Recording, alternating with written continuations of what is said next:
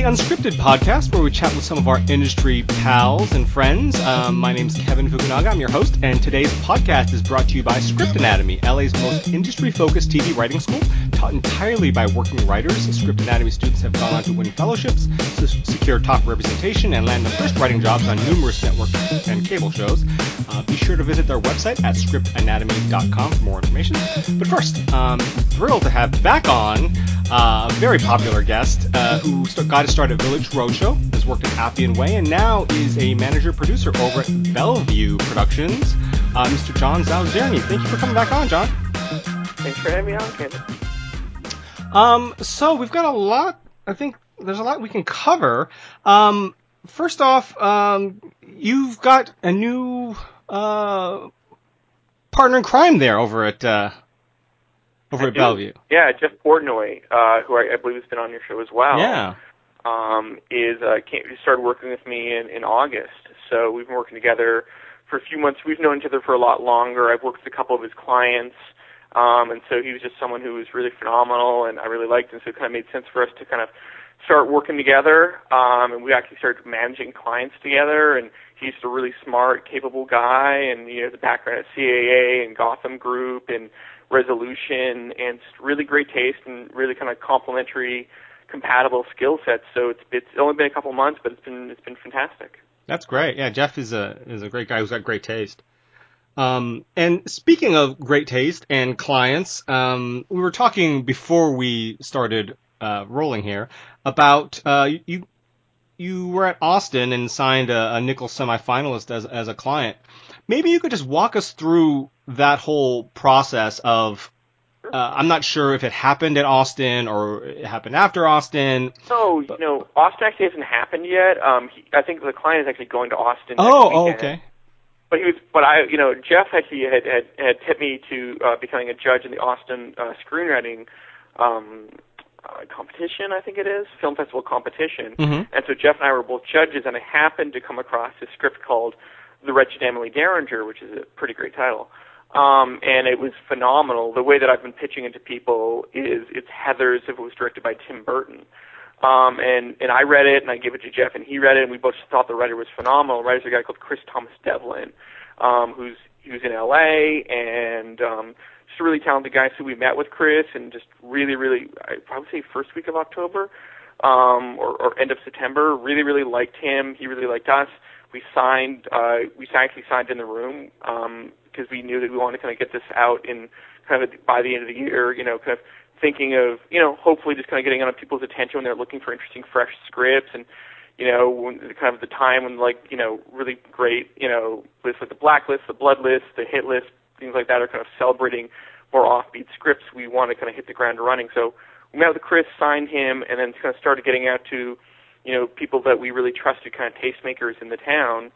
And, the script itself is quite a dark script. I'd say I would kind of describe it, like I said, Heather is directed by Tim Burton, but pretty dark, very, very kind of a dark comedic horror script. That's the kind of script that, honestly, if someone had told me, hey, should I go write this, I would be like, oh, go write it, because it's what people like to call execution dependent. Mm-hmm. But Chris really, really executed as it were, and just did a really great job on the script, and it just felt really fresh and unique. So we just got him signed over at UTA with Charlie Ferraro, Aaron Hart, and Jenny Morassis, who were really, really passionate about it. Charlie and I already share a client, and he read the script very quickly and just really responded to it and got to a great group of people like Aaron and Jenny over at UTA, and they loved it. And so essentially, within 3 weeks of signing him, we had gotten him signed over at UTA, and they started kind of getting it out to people they really, really trust. And it's been great because the script, I think, through being a Nichols finalist and being an Austin Film Fest, or a screenplay competition, I should say, people kind of had started reading it, and, we give it to a few people, and it's kind of gone a little bit viral, where I get incoming calls now about it from some agents who are a little kind of slower than Charlie was, and, from executives at studios and people at production companies. So it's kind of an interesting case where it's a script that's not inherently deeply commercial, but it's really a breath of fresh air, and there's a really strong voice there, which is what people have responded to, and which is what we responded to, and so yeah, we've only been repping him for less than a month, and it's kind of gone really, really well. So it's a nice example of kind of where if you write something really fantastic, that people will find it and people will kind of run with it very quickly. Mm-hmm. And you had mentioned it on the last time you were on, and we had talked about it just more recently, actually, than that. And that is what you sort of has referred to as writing something just really fantastic. Because there's also the thought process of writing something that's sellable versus writing something that's, just writing something to write it as a writing sample. You know what I mean?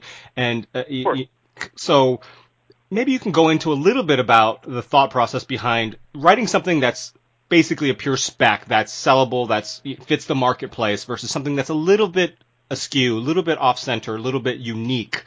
And for a new writer, which you think is more valuable and what they should focus on?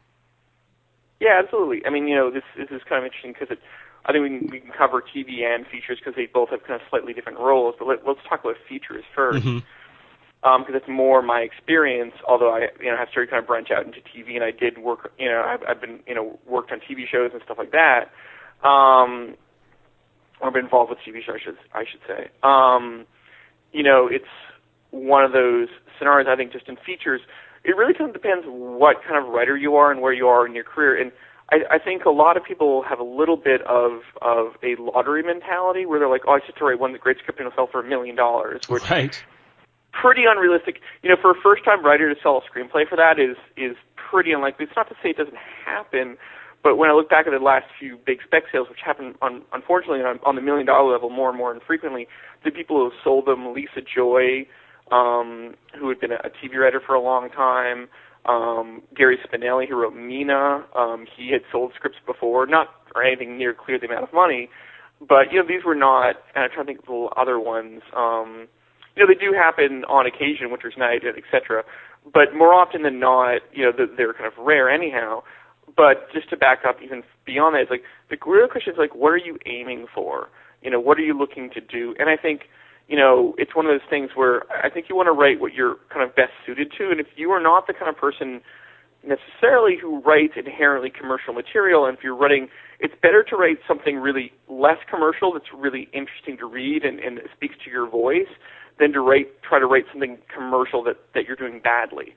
In an ideal world, if you're writing something incredibly commercial and you can do it really well, that's great if you're Jamie Vanderbilt, writing basic right out of film school. But a really good example, of kind of, more offbeat is someone like John August, who wrote Go. Right. Which I would hope would still get made today, but, certainly would be a script that people would love, and would end up on the blacklist and that kind of stuff. And it launched him into a career where he would write Charlie's Angels and Big Fish and is, a phenomenal writer and has a great podcast and all that kind of stuff as well. Has been a kind of a great mentor to a lot of people. But he started off with a script that was would not inherently be commercial, something like Go. And so I think, that is, if you want to write something that's best for your voice. Now, to also speak to kind of the elephant in the room is I do think the blacklist is profoundly changed to some degree the way that a newer writer can break in or get more attention. Now, that's not to say that, as much as I respect, we're talking about the blacklist as a list, an annual ranking of the best screenplays of the year, unproduced screenplays of the year, as opposed to the website. But that is something where you'll see, I'm trying to think, a good friend of mine, Adam Perry, represents a writer called Alexis Jolly, who wrote a great script called Welcome to the Neighborhood that was about Mr. Rogers. It didn't end up getting optioned, but it still would not be the world's most commercial material. But it got on the blacklist. It got a lot of attention because it kind of had a really catchy kind of, everyone wants to read a screenplay of Mr. Rogers. Right. Would rather read that than reading a kind of generic action script. So everyone read it. Everyone recognized what a phenomenal writer Alexis is, and that has led, to, I'm not sure where he was with his managers or his agents at the time, but it's certainly, got on the blacklist, and he's sold TV shows since then, and he makes a living as a working writer because he wrote a script that people were interested to read. And so I think it can sometimes be a little, I read a script about, someone else ended up signing her, but read a great script about Stephen King and the writing of Carrie, and that's an interesting topic. Right. Now, would that script ever get made? I seriously doubt, because you wouldn't get the rights to Stephen King, et cetera, et cetera, et cetera. But it was a familiar subject matter, So as a result of that, people were intrigued by that. I think for me, I'll give away one of my kind of personal scripts that I'd love to read one day. I'm a huge fan of the artist Kanye West. I'd love to read a screenplay about, that moment after he kind of insulted Taylor Swift and took the microphone, leading up to his release of, an album that it was, voted one of the best albums in the last decade. Mm-hmm. My Beautiful Dark Twisted Fantasy. That's in it. You could never make that, but I can assure you that if you wrote a screenplay about Kanye West, that everyone in town or most people in town would want to read it for sheer curiosity alone. Right. And having everyone want to read your screenplays for a writer who is not, it's not something I would say for a writer that a writer should write if they've ever sold a screenplay, already have a manager and agent necessarily, but if you are someone who is completely outside the industry or trying to make yourself known, if you write it with someone like Kanye West or whoever, then you've got a name. It's like your version of pre-existing IP in a way. Mm-hmm. And if you don't have any illusions about selling that screenplay, then at the very least you have something pretty hooky that people would want to read. And that's almost half the battle. And then hopefully that they like that, they'll be like, okay, I want to read it. Then if it's good, they say, I want to meet this person and hear what else they have to do. So that kind of gets you. It gets you in the room. And that's almost half the battle is getting to meet people. Obviously, writing commercial material, you can't write if you can't make a living off of it. Then you don't want to do that. But it propels you to the point where you might get a manager, an agent out of it, and then you might get you in the room with a bunch of people. And so that's a great thing. But it is one of the things that I think you want to proceed kind of carefully, because you should have the expectation that you're not going to sell this. And in fact, that's kind of the attraction for people, is they're reading something that is really more for fun or for intrigue than for, hey, let's make some money off of it. So if you come into it with that attitude, then you can write something pretty interesting that people will certainly be different from a more straightforward commercial script. Right. Absolutely. And I wanted to mention something. You had brought up John August just briefly, and I just wanted to touch base on that because this is a question we get a lot. John August and his podcast. John August, I definitely would not take anything away, and his podcast is brilliant. And he's a fantastic writer, and what he does, I think what he does for writers is fantastic. But he does, at least he has in the past, come out and I don't want to say bashed managers per se, but he is definitely was sort of not in favor of them. And I think the reason being, when he came up, the spec market was different than it is now. A lot of specs are through development. You develop something with a producer, an executive, and that becomes a spec because you sort of work with them on it to develop it as a spec. And so you sort of need the manager to sort of shepherd you through that process rather than just having an agent shotgunning something out. But again, when he came up, I don't think it was the same.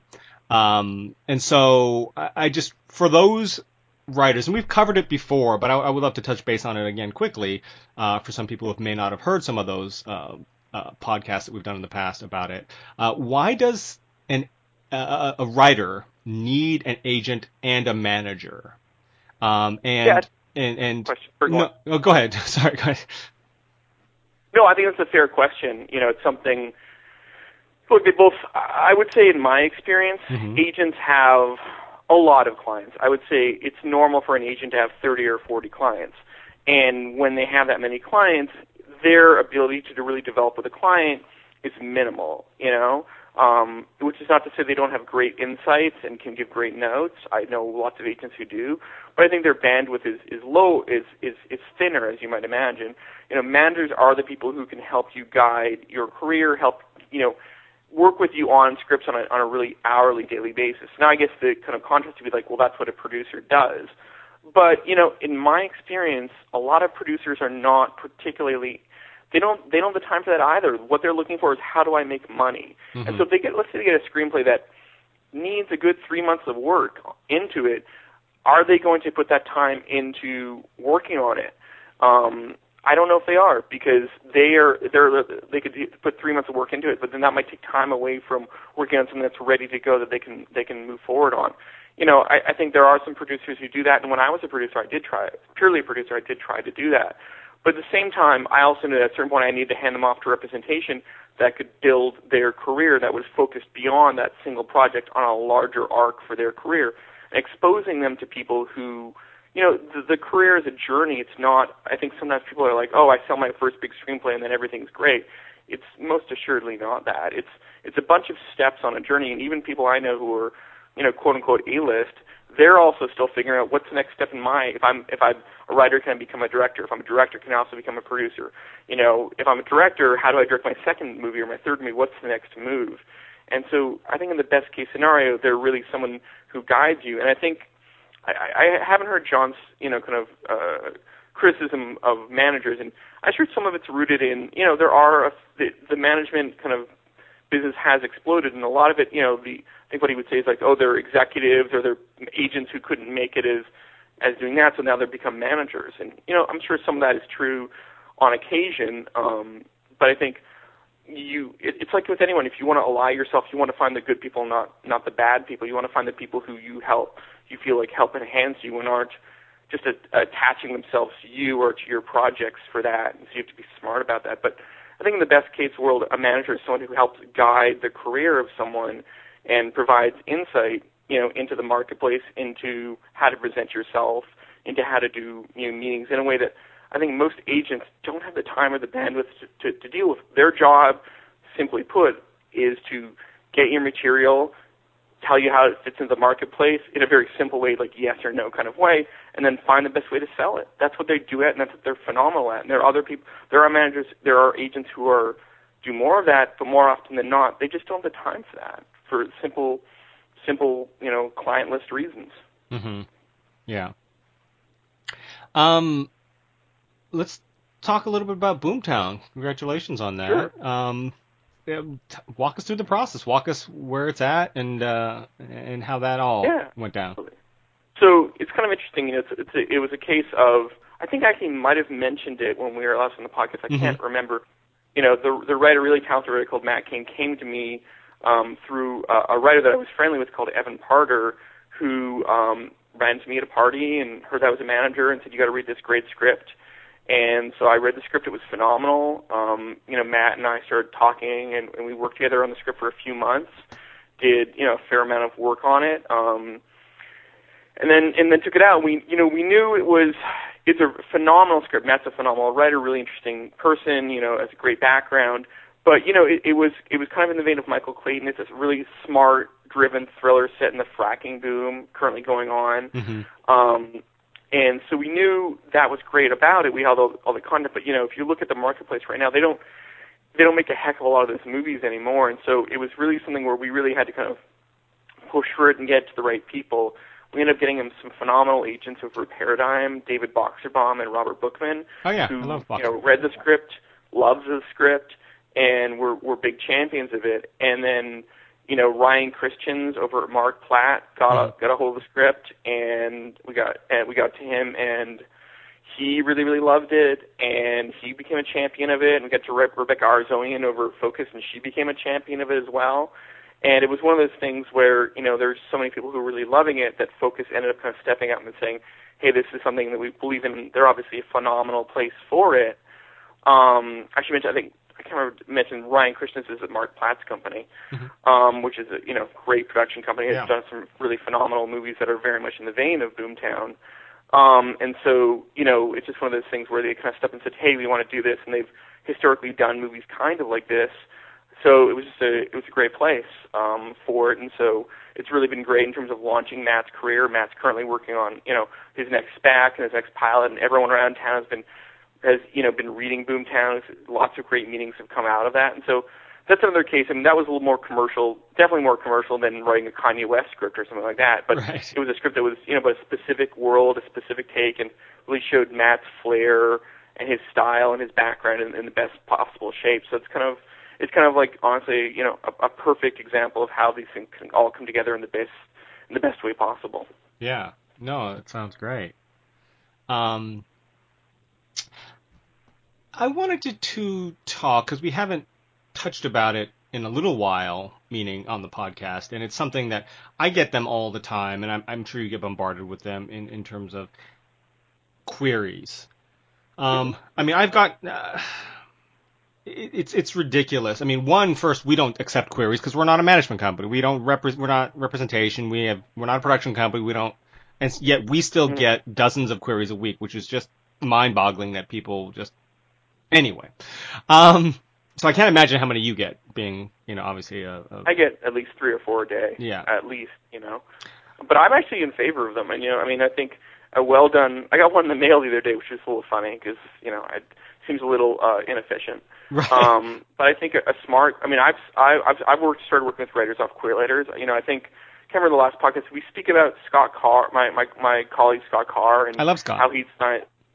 He's signed a writer. Who wrote a great script called Miss Sloan off of a query letter, and the writer was like, I want to say in South Korea at the time. And so this query letter, Scott read the script, loved it, and that script is now set up with John Madden to direct and Jessica Chastain to star. Wow. So it's a great example, and I'm sure it'll be high up in the blacklist. It's a great example of like Scott reading a query letter from someone who's way far away and had written a script that was not exactly the world's most commercial thing about kind of a lobbyist about gun control.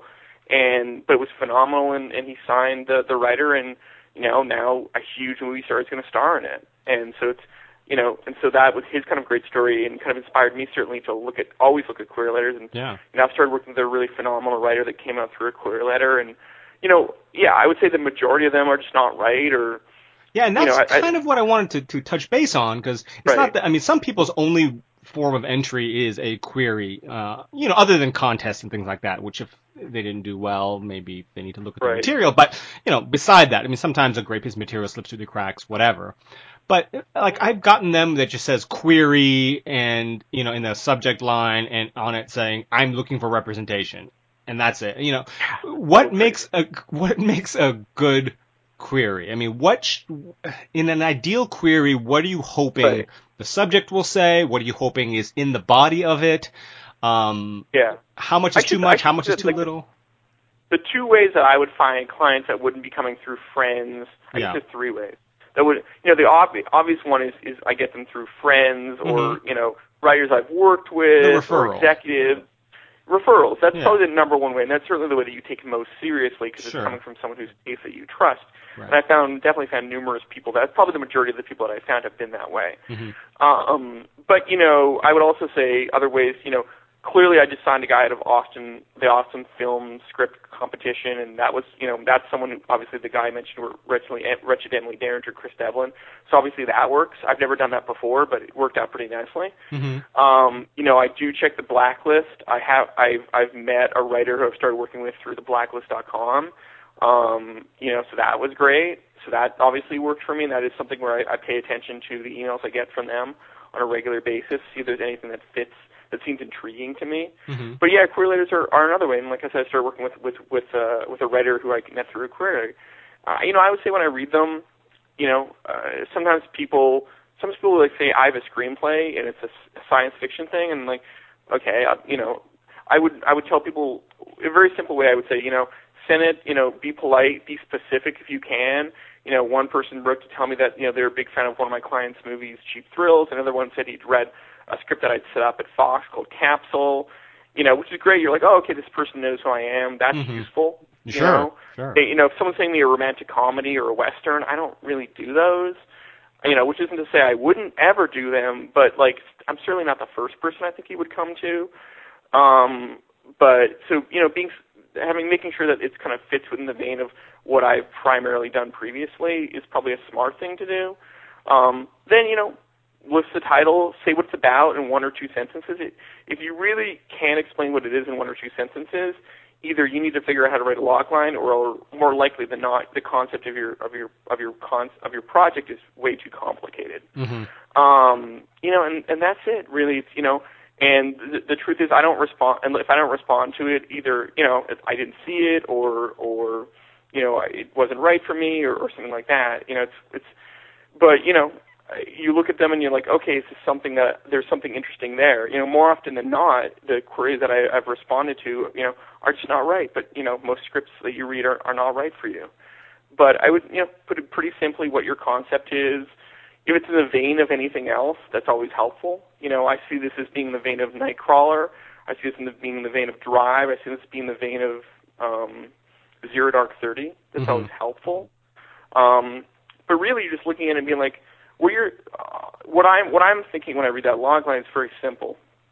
Is if I like this screenplay and I have to repeat this log line or a version of this log line to an agent or an executive somewhere, are they going to be like, oh, I can either A, is that really interesting, or B, oh, I can see this movie getting made? Mm-hmm. Because if it's not one of those things, it's more often than not, they feel the log lines feel generic or they feel boring.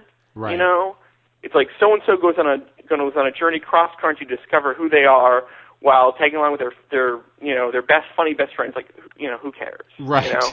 So if it's specific to a particular world, has a really unique way in, that's what I'm looking for. I'm looking for something that, if I like it, I can basically either I can get people to read it. So Emily Derringer, that was a really dark, weird script, but it's really, really well written. It's very unique, you know. So that was interesting, you know. And so or something that you're like, oh wow, that's an interesting commercial idea. Basically, you're looking for something that if other people read that log line, they'd say, oh, that sounds interesting. I'd like to read that. Mm-hmm. That's what you're looking for. Very simply, it's like, do I get excited about it? Do I get intrigued by it? And for those few, again, we're going really to the base level here.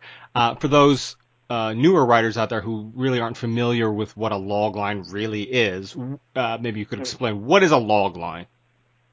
A log line is one or two sentences. I'm personally not like obsessive about it has to be one perfect sentence. Right. It's one or two sentences that defines what your script is about. So we're doing the log line for Michael Clayton. I'm just going to try and make it up on the spot. Okay. Would be, a lawyer, a fixer lawyer, while investigating, a colleague's disappearance or while investigating a colleague's case, becomes convinced that there are larger forces at work behind his disappearance and apparent suicide.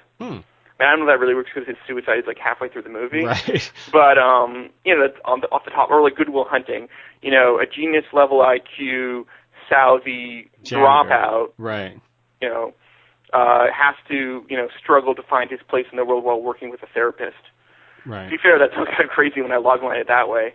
But, very simply, you're looking, how do I explain my concept in one or two sentences? If you're saying me a paragraph, A, I don't have time to read through it, and B, if you can't get your script down to one or two sentences, it doesn't really speak greatly to your writing ability anyhow. Right. Absolutely. You like you said, you have to distill it down to essentially what is the story about. And if you can't do that, really either your idea is not fully formed enough, or you just are not good at that. Yeah. What were you going to say? I mean, I would say the first half of the script, you have to think of your logline almost as a trailer, Yeah. So, like, if at the end of the movie it's revealed, like, the logline for The Sixth Sense is not, a therapist who actually died, Right. starts working with a young boy who believes he sees ghosts. Like, you wouldn't give away. You'd say, like, a therapist, a scarred child therapist begins working with a young boy who confesses, something, unexpected. He can see ghosts. Mm-hmm. There you go. Yeah. Mm-hmm. Okay, that seems interesting. Or you think of the log line for something like Sinister. You're like, a true crime author moves into the house where infamous murder happened, and begins to suspect that something supernatural caused those murders. Mm-hmm. What was I going to ask next? How much is too much in terms of the query letter, other than the log line? What sort of information should be in there? What is relevant and what is not relevant? If you live in I would say, I'm gonna tell you, most people one of the first questions I get when somebody reads a client of mine is, are they local? Mm-hmm. People are because if someone's local, it demonstrates two things. First, it's easy to meet with them. They can the executive can meet with them pretty easily, and that's the first thing. And the second thing is, if you live in LA and you're a screenwriter, it means you're hopefully serious about your craft. If you live somewhere else, it doesn't mean that you're not serious, but it does mean that you're not so serious as you haven't moved to LA. Right. It doesn't mean that you can't work with people outside of LA. I definitely work with people outside of LA, but it does indicate that yes, I am a local, which makes it just makes it a lot easier to develop that person's career as opposed to them coming up for a week or 2 weeks for cramming all their meetings into 1 week or 2 weeks. So saying that you're local, that's useful. Mm-hmm. If you've had any produced credits, that's useful. And a lot of people are like, I placed third in this obscure film competition you've never heard of. I guess that's useful, but I really don't care. Mm-hmm. I think if you were a nickel semifinalist or a finalist, well, if you're a finalist, I would have heard you, but right. But if you're a semifinalist, that's interesting. I mean, Mm-hmm. a lot of people are like, I got a really great review in the Blacklist, right. or someone on the Blacklist said this in my script, and I guess that's useful. But the truth is, I'm going to make 90% of my decisions just based on a log line, right. based on your log line. It doesn't really matter what competitions you won or what the Blacklist said, Blacklist.com said, if the log line doesn't appeal to me. If it does appeal to me, those kind of embolden me to respond to it. Mm-hmm. And then I'll read, I'll get sent at that point I'll send a release out. I'll hopefully read the script, and really I'll make my judgment call based on the first act and beyond that. But like I would say within the first 15, 20, 30 pages, I know whether or not I'm gonna jump on the phone or have a meeting with this person because I know the level of writer. I know whether if you haven't really gotten to what your logline described by page 30, then there's probably a problem going on later on in the script. Right. Now, what about background? Like some people in queries that I've gotten give me their whole life story. And I know obviously that's a bad thing and you only need what's super, super important. But let's say somebody's background ties into what they are writing. Perhaps it's a medical thriller and they're a former doctor or a medical student or whatever. I mean, that's helpful. Like my client Matt King, who wrote Boomtown, he has a law degree. He was a journalist previously. That's pretty interesting, Mm-hmm. There's a writer I was talking to who was a JAG, a Navy JAG. Oh, yeah. That was really interesting. I was talking to another lawyer who was another writer who was a U.S. attorney. That was interesting, Mm-hmm. So I think if you have a unique profession, hey, that's interesting. It doesn't mean that you're a good writer, right? But it does mean, especially, it's a little weird if someone's like, hey, what's up? I'm a U.S. attorney, and this is my wacky comedy about two mismatched brothers.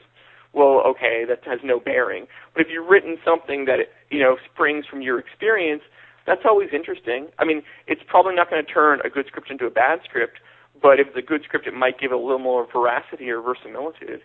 Right. A friend of mine is a former LAPD homicide detective, and he's written numerous screenplays about cops, and people certainly give him a lot more leeway because he used to be one, which is always intriguing. So it helps. It's always helpful. Anything that kind of speaks to your narrative is helpful. But again, 90% of it's going to be the log line. Yeah. Yeah. And what about releases? Meaning, I don't know if you send them out. I know a lot of reps do. Yeah. Whenever I want to read a query, I'll ask people to sign a release. Yeah. Yeah. And I get questions from writers saying, "Hey, they just sent me a release," which basically sounds like they can take my idea, which obviously isn't the case. But what should writers know about these releases? Obviously, it's for your protection because we live in a very litigious society. It's a little annoying if you ask for a release about, let's see, someone's like, I wrote a screenplay about a father who kills his son. Right. And you're like, you read the screenplay and you're like, that's not very good. Then 3 or 4 years later, you're like, I'm working on this screenplay, and in it, one of the characters is a father who happens to kill his son, and then you get sued by that person. Mm-hmm, mm-hmm. And I think that's what unfortunately, in the industry, people are very aware that ideas are cheap and execution is everything. But unfortunately, I think there is a concept out there that people in Hollywood are stealing ideas. And, I've been in this industry for 15 years. I've never seen anyone steal ideas. And I say that as someone who's producing a Robin Hood movie while there's 3 other Robin Hood movies that are currently out there. Right. Which, to be fair, Robin Hood is a public domain character who's one of the most famous heroes in, English literature. So, but, I don't think people just don't steal ideas because I could tell you an idea, but then the chances of you writing it the same way as I'm going to write it and it being at the same level are just, it's much easier if someone's even if you've written like a half good idea, it's not 100% there. It's a lot easier to work with that writer, option that screenplay, and try to make it better or whatever the situation might be. And I've done that before, by the way. Then to like, I'll steal it. Like, Right. People just aren't interested in that way. It actually doesn't make economic sense when you think about it. If someone's already written a screenplay that has that thing in there, why wouldn't you just option that script? Especially if it's a new writer. It doesn't make any sense, because who wants to start from? Do you understand how long it takes? I'm not saying you, Kevin, but right. people. It takes like 6 to 9 months to a year to write a screenplay. Right. It takes a long, long time to write a screenplay, and so the idea that people would steal, I understand that it's out there, but like it happens pretty rarely. I mean, I'm sure it has happened. I just never experienced it, and the truth is, most people. You know, I was having dinner with a friend of mine who was. A writer in Mad Men and has made a great living as a writer. And we were talking. He was talking about one of the biggest lessons he ever learned was he was an intern at Scott Rudin, and he would be asked to do coverage, and he would read these screenplays and do coverage, and he'd be like, "Oh, these aren't any good." And he'd go to the assistant who was signing the coverage and be like, "Hey, so are these people? Is this like a slush pile?" Which is what people call the pile of, back when people used to print out screenplays, of like scripts that just get sent in like unasked for. It's like, oh no, all these people have agents and lawyers and managers, and like these are big prominent people, and these are people who were repped at huge agencies. And he's like, that's when I realized that there is no conspiracy out there against good material. People really, really, really want good material, and when we kind of talked about that, and because I think there is a perception out there among some writers of like, oh, my screenplay is great, that like the right people just haven't read it yet, right. Or that there's some kind of conspiracy against, my idea, or they're trying to keep, my idea. Are you kidding me? Oh my God, people are desperate for great screenplays and great ideas. Wow, the moment they hear them, the moment they read them, I mean, you saw it with this Emily Derringer script, which within 3 weeks we got them signed at a major agency. Man, when people read something that they like, they move really, really fast. And that's the good thing, is that people are out there. And so if people are not responding to your screenplay, I understand that you want to keep getting it to a bunch of people, but the truth is, if something's good, people tend to respond to it, and maybe your time would be better spent rather than agonizing over getting it to like the 13th, 15th, 16th, 20th manager or agent writing a new screenplay. I've certainly had projects that we've taken out that they didn't sell, and I thought they were going to sell. But at a certain point, once you've taken to enough people and had passes from enough people, you're like, oh, okay, maybe they know something I don't, and you try to look at it and you try to learn from it, rather than trying to pin it to some conspiracy going on. Be like, okay, what's going on here? What are people not responding to, and how do I fix that in future scripts? Mm-hmm. Absolutely. Now, talking about fixing up scripts, let's say a writer gets to a point where they believe their script is good, if not great. Well, it should be great, not good. Okay, let's just say they feel it's great. It's ready to go out. They feel like they've gone as far as they can with it. It's great. Right. Everyone, they don't know how to make it any better. Right. But for whatever reason, maybe the next step would often be either to use a script consultant or send it to a contest or the blacklist or something like that. But let's say for whatever reason, they still believe this is a great script, but maybe they feel, like a lot of people do, a lot of writers who haven't gotten those great reviews. No one responds to is what you're saying? Correct. What should their next step be? Should they just dump it and move on to a new script? There we go. I think that's probably, look, it all boils down to concept. That's the really hard thing that when I talk to young writers or up-and-coming writers about it really, and it's kind of like building a house. And I may have used this analogy before. It's like you can build the most beautiful house, but if you build it in the middle of nowhere, or if you build it in quicksand, it doesn't really matter, Mm-hmm. And so I think you have to go back to be like, the phrase that Ian Shore, one of my clients and I use a lot, is like, is it undeniable? And you've got to keep pushing at it and working at it until that concept is undeniable, until it feels like a movie that people, and by that I don't just mean like, because a lot of people are like, well, look, it's just as good as like this other thing that's on thing. I'm like, yeah, because it's exactly the same. I went to a conference recently, and someone's like, yeah, I want to do a TV show with Vegas in the 50s. And we were like, oh, you mean like that TV show Vegas that was set in the 1950s that got canceled last year? She's like, yeah, but like different. And it's like, it's like, no, it doesn't, no, it already failed. Give us something new. Right. Give us something different, and that's what it's got to be. And I think the best kind of writer, I signed a writer, and he'd written two screenplays that were good, but they were flawed on a conceptual level. And so I sat down with him and I said, hey, I really like these scripts. I think you're a fantastic writer, but I'd like us to figure out something new together that is more commercial. And he said, that's great. those scripts were there to find you and to get you. Now let's work on something new. As opposed to saying, no, you're wrong. These screenplays are genius. You just don't recognize the genius yet. I mean, like, the only way a manager makes money is by, if the writer sells anything. I don't get paid until the writer gets paid. Mm-hmm. And so I don't have any secret agenda. If anything, I would probably try to, if I was so inclined, I would take both of them out and throw them against the wall and hope that one of them sticks somewhere and makes some money for me. But if I'm taking the long road around something, it's because I believe that there's talent, but the concept isn't there yet. So if people aren't responding to something and you feel like it's really great, that's all well and good. You should write something. I'd write a new script and make sure that the concept feels really interesting and really different and really unique, Mm-hmm. and doesn't feel generic, doesn't feel like something's in the marketplace. Don't be like it's nonstop, like it's on a train, no one gets excited about that. Write something unique and intriguing, and that way, if you do get representation off of that script, you can be like, hey, by the way, there's this other script that I always really loved, but no one really responded to. What do you think? And you give it to your manager or your agent, and then they can be like, hey, yeah, you're right, this is great. Or I'm going to tell you more likely, they'll be like, hey, this is cool, but there's something that sold 6 months ago that's just like it, or it just doesn't feel special enough.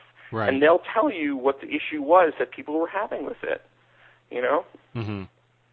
Now, talking about something that's the concept may be flawed or not as unique or interesting as it needs to be in the current marketplace, but something where the writing is strong, and by that you mean the dialogue is snappy, it's well paced, the descriptions, you can tell that they're a good writer. Have you repped clients, or would you consider a client like that has a piece of material that you feel may not be ready or may not be up your alley, but that just from what you've read, you feel that they're a good writer? Yeah, I mean, the client I just mentioned was one of those people who'd written some stuff that was, felt a little bit like a great 90s kind of independent movie, kind of, movies that would come out in the vein of after, Quentin Tarantino had made his mark. It felt the concept felt a little small, but he was really, really talented, so he and I started working together, and one of the things I really liked about him was that he immediately got where we were going from, and he's just a phenomenal guy to work with.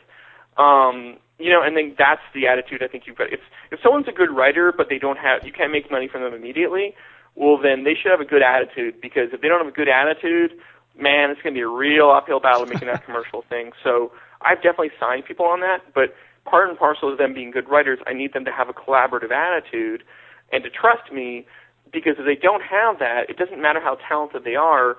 If I'm not going to make money from them and no one's going to make money from them, that doesn't really matter. Mm-hmm. So I've definitely signed people like that. It 100% it happens. It happens more often than not. Only 2 or 3 times have I taken out a script that was given to me kind of, 2 times, Emily Derringer, which is the script we're currently out with, and then another script that I found off a query letter. We did a little bit of work on Emily Derringer, a really tiny amount of work on Emily Derringer, and a small amount of work on this other script, kind of trim the length. On Boomtown, we did about 3 to 4 months worth of work, so that there was a fair amount of work on there, but having read the original script, I knew there was something really great in there and commercial. Mm-hmm. And so we did do a fair amount of work on that one, but I knew that there was something there. But those are the 3 times I've taken out something that came into me. Every other client has written something. I had a client who wrote a great, really amazing pilot, but the pilot was about, a world where there were cops who were kind of going after superheroes, and the superheroes were like not DC or Marvel people. They were kind of like superheroes that the writer created. And so it was a really, really great pilot, if not for the fact that S.H.I.E.L.D. is on the air and Powers is on the air. Right. And there's all the Marvel series, and there's, there's a lot of superhero things that were kind of already out, Gotham, that were based around actual superheroes in the DC and Marvel universe who are well known. So he's just a really phenomenal writer, writing a lot of great stuff. But that was the situation where I was like, look, this is great, but I can't do anything with it. I wish I'd repped you early enough to be able to tell you, please don't write this. Right. It's a great script, and it's a great writing sample. It's a phenomenal writer. Unfortunately, just one of those things where in the commercial marketplace, it just wasn't going to fit. That's right. What you see more often than not. I mean, sometimes you see a script that's like just commercially not, just doesn't, the concept just doesn't work. But a lot of times you read a script and you're like, look, this is good script, but like, it just doesn't fit what the marketplace is looking for, because either there's a plethora of other material like in the marketplace, or it's a little dated, you know? Right. Now, you were talking a little bit about coming in with a good attitude. What are some of the characteristics or personality traits that writers you want to work with have, or writers you don't want to work with have, so to speak? Sure. I would say the first one is just, being a collaborative person. And I don't mean in that sense that you have to agree that everything I say is right. In fact, I'd prefer it if you don't, because otherwise it ends up a scenario where I'm just dictating. I'm saying, hey, do this, do this, do this. But, if I say something, I'm like, hey, I think we need our first act to be shorter, you don't have to say yes, sir, yes, sir. You can say, okay, cool. Well, what if I did this? And I'm like, well, I would never say, let's make our first act shorter. Just do it. I'd be like, I think we can trim this. I think we can get rid of that. I think we can get rid of the VO. We can cut the flash forward or whatever. And the writers would say, oh, yes, I completely agree with you. But they could say, okay, I see what you're saying, but actually I think this is important. So what if I did this? Mm-hmm. It's actually something I learned working, in development and with other people is you don't want to tell someone their note is stupid, but you do want to say, okay, I hear what the root of your note is, but maybe the solution is something different. So that's the first thing I would say is, it's a collaboration to me really means a conversation where both parties have something to say. I would say the second thing that's important is trust, and if I'm telling you that this doesn't work in the marketplace, trust me on that level, Right. And because I'm aware of the marketplace, I track it, I'm aware of what's going on there, I'm aware of what people are looking for. So I think in a certain sense you have to trust your rep, and the moment you stop trusting your rep and don't believe what they have to say, that's where a real problem kind of occurs. And then I think, and this is kind of part and parcel of the first one, is coming to things with a point of view, If the reason I signed you is because you had a strong voice and you had a strong point of view, please keep that up and keep saying what you think and what you think you're best at writing. And if I'm saying, hey, here's a sci-fi idea, you're like, no, I don't think that's right for me, I want to try this, that's good as long as you're aware that I can be like, okay, I understand that, but here's why that doesn't work. Mm-hmm. So maintaining a point of view, which I guess is part and parcel of being a good collaborator. I would say the bad qualities are just kind of the flip of that, I've sat down with writers who have been like, I've written this pilot and it's great. And I'm like, okay, well, it needs work. And they go, well, I can't change that because that's going to happen in the 4th or 5th episode. And this is someone who doesn't have an agent or a manager and has never sold anything or written anything, and at least in terms of getting produced. And you're saying, no, it doesn't really matter what happens in the 4th episode of your, theoretical TV show because no one's going to read past the 1st episode if we don't get it right. And so, or arguing about the marketplace and saying, oh no, it doesn't matter, zombie movies, the world needs another zombie movie as long as there's great characters in it. That's the kind of issues that you run into where people are fundamentally opposed to certain basic realities of the marketplace. Or I would say the worst one that I've really encountered is, and none of my clients are like this, kind of what I would call a good enough attitude, which is, oh, hey, I'm like, oh, we need to do more work on this, or I think we can push this further, and the client's like, no, let's get in the marketplace. It's good enough. Right. And, it's so hard right now in the marketplace. It's so difficult. Things sell on such a rare basis, and I've had a fair amount of success. I took out a couple of things this year, and both of them got set up. And the reason for that is we worked really, really hard to make them as good as possible. And, good enough material just, it sinks in a world where everyone is, I said everyone is looking for good material, but at the same time, people are very easy to pass because they feel like if it's not good enough, then they can't really make a case for it. So, if someone's go, yeah, it's good, it's fine. We've done enough work on it, and you'll see this sometimes where you've been working on a script for 6 to 9 months or longer, and you're right near the finish line. They're like, no, that's fine. Let's get this on the marketplace. I'm done with this. And, I've seen it kind of early on in my producing career, and, it just be a little problematic because that you certainly feel like if we just put some more work into it, that we could really give it a better shot at selling, a better shot at being a great sample for you and all that kind of stuff. So, all my clients are people who I believe are don't say good enough. They say, I might be satisfied with it, and then they come back and say, you know what? Actually, I was looking at that, and I think I can push it further. Those are the kind of people I want to be in business with because they are not satisfied with good enough. They want it to be great. And that's the only way you succeed as a writer, is bringing your A game every single time. The moment you slack, the moment you think it's fine or it's good enough, man, the marketplace is going to eat you alive, and there's a bunch of other people out there who are pushing themselves hard and working really hard and pushing their scripts, who will take your place theoretically. Right. Yeah, I mean, I think that's part of the mentality of, oh, I saw this movie and it sucked. I could write better than that. So, and they write their screenplay, and all of a sudden they think, well, it's better than that. So, why should I have to spend, a whole year working on it and keep doing rewrites? It's fine. It's better than that thing that was made. But that's not the mentality. It's a really problematic kind of attitude. Yeah. Because, it's just, nobody gets excited about a writer who's like, it's good enough. And it shows in your writing. It just shows. Mm-hmm. It just shows. Yeah, it shows in the queries that we get. Yeah, well, I think unfortunately there's a mentality that arose, I would say, in the 80s and 90s, in the time of Shane Black and Joe Esterhazy and these $1 million spec sales, that people started to view screenplays and ideas for movies as lottery tickets. Right. And so they're like, these are people who may not be professional about writing, but they kind of flood it, and they're like, oh, here's this idea, and it's very simple. It's like this, it's Wolf of Wall Street, but it's with a drug dealer. And you're like, okay. And like it's very simple like that. I mean, it actually sounds more intriguing than the generic kind of stuff. It's usually, like I said, it's like Nonstop, but on a train, and you're like, okay, but like it's like Nonstop made a lot of money, so therefore my Nonstop on a train idea should make a lot of money. Right. And you're like, but like, no, no one's excited about that. Like, I think the very basic thing to understand with people in the film industry is like, if you want to make a lot of money, there's a lot easier ways to do it. So people who are in this business do it because they love it.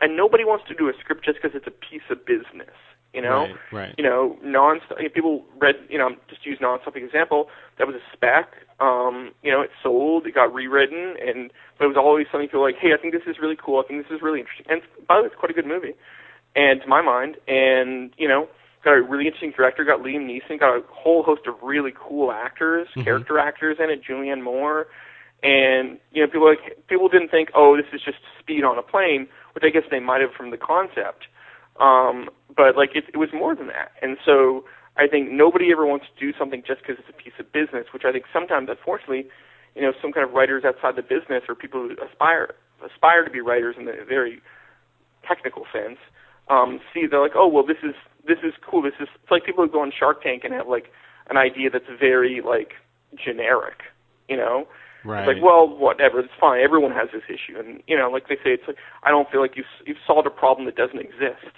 Mm-hmm. The same thing with like Nonstop on a train, which I keep pitching so much that I'm sure I'll just eventually produce it. But it's like who cares really, So yeah, that's kind of those are the negative things that I've certainly seen. More less often than not, which is a good thing. I try to surround myself with really fantastic writers, and the good news is there's a lot of people out there who are. Right. Someone's going to query you. This is like Nonstop on a train. Just kidding. Right. Someone's going to query you. I'm 100% sure I will get that at some point, and then I'll be like, oh, actually, it sounds kind of intriguing. Now, one of the things I notice too is when we get queries sometimes that say, oh, I'm looking for representation as a screenwriter, blah, blah, blah, whatever, which is fine. But then I also get the queries that obviously go back to that lottery mentality, like I need someone to help sell my script. They're not looking to be a writer. They just want to sell. Right. They just want to sell that script. And that in and of itself is just a red flag. People are never going to listen to anything we say anyways. No. I mean, that's a wrong thing to do, but I think anyone in their right mind would know it's a wrong thing to do. It's like walking up to someone on the street and be like, hey, give me some money. Right. It's not going to work, probably, but nothing you could say could ever stop people from saying that. Right. And anyone who thinks of this as like, anyone who comes at this from a very base mentality of like, I'm going to send I mean, I get these things that are like, dear sir or madam, my screenplay is really brilliant and really smart, and it is about a Texas Ranger who hunts down a serial killer. Please send me here that you will not be disappointed. This is one of the best things I've ever read. And it's like, well, number one, that sounds stupid. Number two, it wasn't tailored to me, so I feel no onus to respond or consider this seriously in any way. If you don't take it seriously, why should I take it seriously? Mm-hmm. And if you are taking even a query letter seriously, then what chance does the screenplay have? Probably not much. Right. I mean, people look for how you are in the slightest way that you approach things. If you approach, if I have a meeting with someone and they're first meeting with someone and they're very kind of confrontational and aggressive, why would I have a second meeting with them? Why would I be in a scenario down the road where I would put them in front of my friends and people that I trust and people whose opinions are important to me if they've already kind of been a jerk to me or been confrontational with me via email or via phone calls or via in person? Why would I ever do that? It just has a chance of really blowing up in my face. Right. So people look for how you interact as kind of a model for how you kind of approach writing and also approach your career, because you don't, the thing that these people who treat it like a lottery ticket don't realize is, like, let's just say that any of these people sold an idea for $1 million. They're like, wow, you're so great. Nonstop on a Train is the most brilliant idea ever. Here's $1 million. Well, then what, right? Mm-hmm. Then what? Then you're just going to, you got an agent, and the agent's just going to be, do you think the agent's going to be like, okay, man, I got you writing Mission Impossible 7. It just, it's a long, long journey where you want to get relationships and you build up a career, assignment by assignment, which, by the way, assignments are rare, but really script by script is what I should have said. Mm-hmm. You build it script by script by script by script. You won't get to the point where, like, oh, are you going to read the new, XY script, the new script by this guy or this girl? Yeah, I'm so excited to read it. They're so talented. Wow, I can't wait for that. Make sure you get that to me first. That's what you want. You want to get fans out there, Mm-hmm. Yeah. And people who want to work with you. And that's how you build a career, not by, like, one genius idea that's like some kind of lottery ticket mentality. Right. Absolutely. We also get a lot of emails and questions from writers asking, oh, I hear TV's easier to break into than features. Should I be writing? I'll stop you right there. It's way harder to break into features. Way harder. I'll give you an example. Okay, Diablo Cody writes Juno, Mm-hmm. right? Mm-hmm. To be fair, Diablo's already worked with Mason Novick at that point because Mason had read her blog, and she sent him the book Candy Girl, and he sold it. But anyway, she writes Juno. Now, Juno's pretty great. And so it sold as a feature, but it didn't matter that Diablo was some nobody who'd never written a script before from Nowheresville. Like, it sold. Or like one of my best friends, Will Bell, who I've worked with numerous times, wrote the movie Gangster Squad. Mm-hmm. This is going to make some people jump off a bridge, but Gangster Squad was the second screenplay Will had ever written in his entire life. Wow. The first screenplay, L.A. Rex, which adapted his novel, was, like, I think number 7 on the blacklist, the same year as The Social Network. That was the first screenplay he'd ever written in his entire life, Mm-hmm. And to be fair, Will was a former cop, which I think lent to kind of some verisimilitude there, but he's a phenomenal writer, and it's a phenomenal book, and it's a phenomenal screenplay, and he's made a phenomenal career of it. Mm-hmm. And he's one of my best friends, and someone I've worked with on 2 projects, but I personally think he's one of the best writers living today.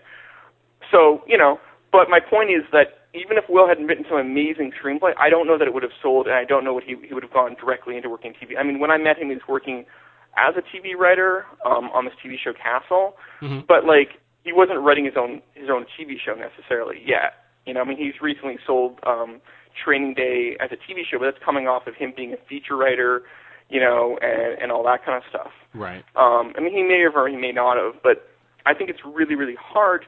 It's both those people I mentioned came from outside of the industry and wrote a great screenplay, because a screenplay is like a finished kind of closed off thing, Mm-hmm. Whereas a TV show, to make it profitable, you need to get to 80 episodes. What makes you think that, Diablo Cody coming straight off of, of just writing a novel at that point, Juno had been a TV show, and maybe she would have sold it because she's such a phenomenal writer, but maybe she wouldn't have, because people are going to say, wow, can this person get us to 80 episodes? Now, after Juno got made and was phenomenal, and I think she'd written a couple of things that had sold, she got a TV show called United States of Tara. Mm-hmm. And so that was great. And so, but at that point, she already had proven that she had a voice. And I think they brought on a showrunner to work with her at that point anyhow, Mm-hmm. And so TV is a lot harder to break into, because why do they believe in you? So that's actually selling a TV show. But to break into it at a staff writer level is pretty tricky as well, because those people are going to be working with you for, if it's a cable show, 10 to 13 episodes. If it's a network show, 20 to 24 episodes. And why do they believe you in the room is someone they want to spend being in the room from 10 o'clock in the morning to 10 o'clock at night or later for 5 days a week for 9 to 10 months. Right. You know? So it's a lot harder to break into. Doesn't mean that they're not finding really amazing voices. You know, I believe *Halt and Catch Fire*, which I think is a phenomenal show. Yeah. One of my favorite shows. That was a spec pilot, you know? So these things do occur. Sure. But if there's an idea out there that it's easier than features, that is demonstrably not true. Anyone can sell a feature, theoretically. Anyone can sell a feature. But to sell a TV show as a nobody, that's a lot harder. To get staffed as a nobody, it's a long journey. It's like 2 to 3 year journey to become a staff writer, to sell that first TV show, to get fans out there. Because they have to believe in you and believe in that concept and believe that they can get to 80 episodes or 100 episodes. Mm-hmm. So it's definitely easier to sell something like a feature where they sell it, they can have someone come on and rewrite it, and then you go, as opposed to a pilot which you wrote, and then they'd have to get a showrunner to come on board and actors and all that kind of stuff. Right. So it's not. There's more. There are a lot of TV shows, but the idea that it's easy to break into TV, that is, I would put it. This is a very simple way to put it. It's easier to break into features than it is to break into television. It's easier to have a longer career in television than it is in features, because features are very much, what have you done for me lately? Mm-hmm. You're working on 3 maybe 4 scripts a year as a feature, but you're trying to get those assignments, you're trying to sell a spec, et cetera, et cetera, et cetera. Whereas TV, I think once you start working in it, once you've had 1 or 2 staff jobs, you're kind of part of the infrastructure, people trust you. But that's why it's so hard to break into television, is because once you're in there, more often than not, you can make a long career of it. Mm-hmm. But if you've been there for a couple of seasons, a couple of shows, you're kind of pre-approved. But to get pre-approved, you really, really have to work hard. You have to earn your place at the table. Right, absolutely. And I do have one other question that it's one of the first times that I've ever seen it, is a writer who is also an actor wanting to know how to go about selling a script. Obviously, it's impossible to sell a pilot. I mean, not impossible, but it's incredibly difficult to sell a pilot, period. But saying to make sure that they are one of the leads in it, which I think is just a horrible, horrible idea. Yeah, it's not going to happen, and that's a killer. Right. I mean, like Taylor Sheridan, I believe his name. He wrote Sicario. Right. Can you imagine him writing and be like, "Look, I gotta be the lead in this." So you're saying not only do you want someone to buy your screenplay, which by itself is a long shot, Mm-hmm. but you also want them to take a chance on you as the lead actor in it.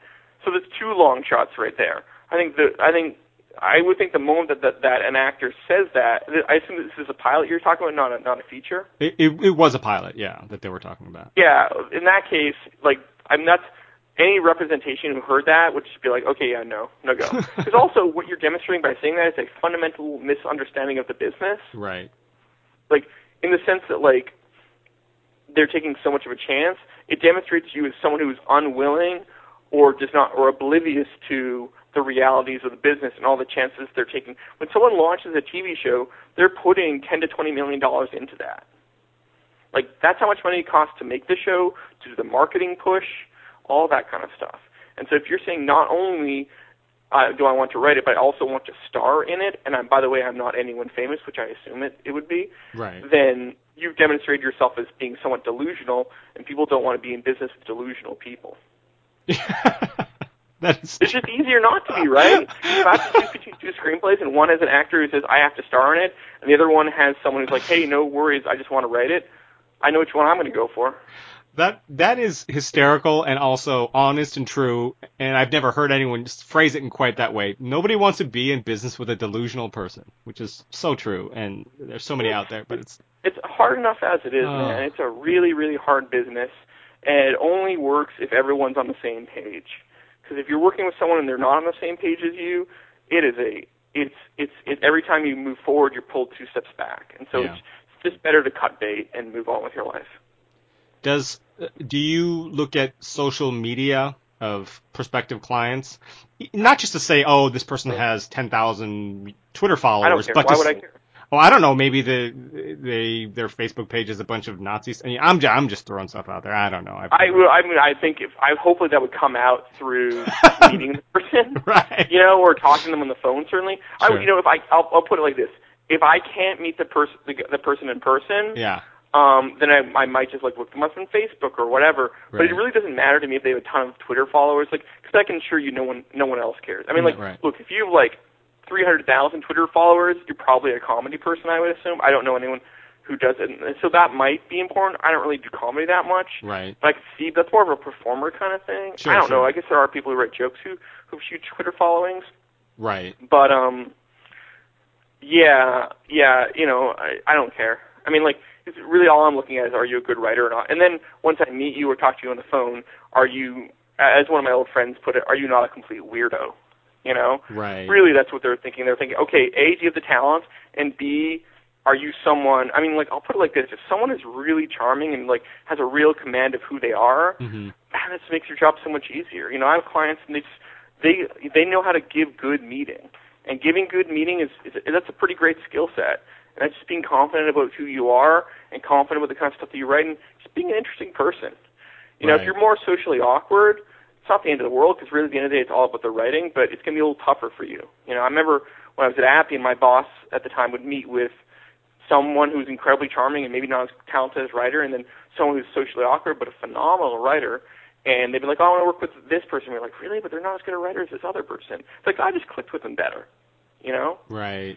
So, you know, that's really all I'm looking for, and you can't really gauge that until you actually meet the person or at the minimum talk to them on the phone.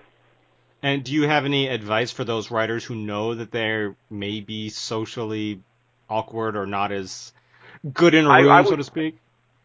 Take an acting class. One of my buddies did, like, Toastmasters International. You got to be comfortable. I'll put it like this. You know, if you want to get into assignment work or pitch work or rewrite work or anything like that, or you just meet with people, like, screenwriting is a job of confidence. If you say I'm writing this great script, you should pay me to write the screenplay about a nonstop on a train. How do I know you're the best writer for it? The only reason I know you're the best writer for it, I don't know, I think, I hope, because you pitched it and you had a really good idea, but you can give me a whole pitch and then they come in and the dialogue can be fucking terrible. Right. My language. But, you know, at that point, you know, you're like, oh, so it's really a game of confidence. Can you lend me the confidence that you have about yourself and do it? I think there's a lot of people out there who just, you've got to believe in yourself, your ability to deliver, and your ability to, and the story that you're telling. Mm-hmm. You know, there's a story, there's a little bit from the Last Tycoon, the F. Scott Fitzgerald book, that's about Irving Thalberg, essentially. And Thalberg, who was kind of a boy wonder, I think he was president of, I want to say MGM or somewhere at the age of 21, he talks about, he was talking to F. Scott Fitzgerald, who was a screenwriter at the time, and he said, you know, what you have to imagine when you're going to pitch someone is that there's a map of a mountain, and just a mountain, and there's like a peak at the top, right? And he's like saying, you have to trace your way, you trace your kind of, as if you're tracing a path up the mountain, say, this is the way to the top of the mountain. I know how to get there, and this is the only way and the best way to the top of the mountain, and I know how to do it. And you may not in your heart even believe that's true, but you have to give them the confidence to believe that what you're saying is absolutely true. And that was true in the 20s and the 30s for Thalberg, and I think it's true today, is you have to have the confidence, because if you come in and, you know, you're unconfident or you're kind of undercutting yourself, or at that point it makes people be a little bit nervous, because if you don't believe in yourself, why should they believe in you? Right. So I would suggest to people that if you are having issues, you need to kind of, you know, do an acting class. That's pretty useful from what I understand. Do an improv class, do Toastmasters. Get to a point where you feel comfortable talking to people. You may not ever get to a perfect point, but you can get to a little bit better where you go in and you know, if you're going to do a pitch, you know, one of my clients, you memorize it to the point where you're you know, and other people I've worked with where you're just kind of doing it blind, and then at that point you're not worried about hitting your marks, right? You're just doing it. You've done it so often that you're confident in your ability to do so. Right. So, you know, if you are the person, you know, it's, you know, no one ever gotten in trouble for being over-prepared, I should say. Right. And, you know, there is this idea that, you know, luck is what happens when preparation meets opportunity. And it's just one of those situations where if you are a person you know it's not your skill set, the only way you can beat it is by working as hard at it and being as prepared as possible, because that'll become clear to the person and they will respect that and they will appreciate that about you. Yeah, and just using the preparation argument, Peyton Manning is not the most physically gifted of NFL quarterbacks, but he's going to go into the Hall of Fame simply because he was probably the most prepared quarterback ever. And I had heard that before the NFL draft, he would videotape himself doing mock interviews and then evaluate himself in these interviews and to become better at it and more comfortable at it. And obviously he nailed it. He was the first pick in the draft when there were other quarterbacks like Ryan Leaf up there. But I mean, he took it to that next level, that preparation of, I'm not just going to go in there and answer these questions. I'm going to prepare myself and become, I want to be prepared for every eventuality. I want to make sure I'm at the top of my game, so to speak, even if the game was an interview. That's really, really smart, because there's two things about that. A, the confidence I'm sure he displayed in those interviews gave confidence to the coaches and managers who eventually, wanted to sign him. And secondly, if you prepare that much for an interview, can you imagine how much this guy must prepare for games? Yeah. So what we kind of talked about previously, but the idea that, how you write a query letter help you speak to how you write a screenplay, that's demonstrated in the example you just gave of Peyton Manning, where the way he approached interviews was was the tip of an iceberg to how he must approach games and other kind of even more important things. Right, absolutely. The last query I got just said query in the subject, and in the email it said, I am looking for representation. Representation was misspelled and there was no punctuation. So there you go. Bad sign. I'm gonna go out on a limb and say that person will not be getting representation anytime soon. Right, exactly. I guess lastly, we're running short on time, but it's been fantastic. But last time I think we talked, you said you had 7 or 8 clients at the time. I'm just curious, how many clients you have now, and what's your sort of ideal? I mean, how many clients would you like? I would say right now I have, between 10 and 15 clients. There are people I'm talking to, we're working together, and so there are people we just kind of began talking, we're in conversations, et cetera, et cetera. Sure. For me, I would say at first I was like, 10 to 12, but I think the reality is a lot of my clients are off writing, and so, I'm at the point where I'm busy, but I'm not, running flat out yet. I would say my ideal is probably somewhere in the range between 15 and 20. Okay. I think I wouldn't want to go above 20. Right. That's too many at that point. But, I definitely know that I'm not completely at the point where I'm my bandwidth is extended. So I think ideally between 15 and 20 is where I'd like to land at. Oh, that's great. Cool. And what social media do you use most? I'm on Facebook. We have a Facebook page for Bellevue. That's good. We have a website. I think it's our query letter email is info@bellevueprods.com. That's on the Bellevue website. But Facebook is probably the one that I use the most, just for broadcasting. Today, Jeff Portnoy co-manages 2 really, really talented writers who wrote a great script called Mayday 109 that just got optioned by Thunder Road and Flynn Picture Company. So we just put that up on the Facebook page. I don't really get a lot of queries through there, which is perfectly fine. It's much easier for me to do it via email. Right. So Facebook's probably that's one you can kind of read up on what we've been up to lately. But the easiest thing is just checking the website and emailing info@bellevueprods.com for any query letters, stuff like that. Email is usually the easiest thing. I've been thinking about getting into Twitter, but to be honest, between Twitter and Facebook and everything else, it seems like just yet another kind of the same kind of thing. So Right. I spend more time reading screenplays and working on stuff than getting on Twitter. It's just not something I have yet found. I like to follow people on Twitter, but in terms of writing my own stuff, I haven't quite gone into that yet. Right, gotcha. So for those writers out there who are looking to query you for their new nonstop on a train, on a boat, on a whatever, on a rickshaw, then hey, they already did. I think they already done the boat with Speed too. Yeah. The rickshaw one, not yet. So there you go. It's coming. It's coming. I can feel it. Awesome. So thanks so much, John. It's always a pleasure. Thank you, Kevin. And for the latest updates on recently released and upcoming interviews and features, you can follow us on Twitter @ScriptScribes, and you can also find us on Facebook and Google+, and of course on the website, scriptsandscribes.com. So thank you all for listening. Rap is law and I'm passing the bar. All verses considered like I'm NPR, and we are killing them. Everyone I roll with, gunning for the top spot, the opposite of hopeless. My flow is the dopest of anyone in showbiz. No more riddling, I'm still so focused. So how'd I blow up so quick? Because I got the type of rhymes that keep it cracking like a glow stick. I run through reds like my name was Joe McCarthy, and everywhere I go I start the party. Hardly starving, I'm an MC cannibal. Can't stop.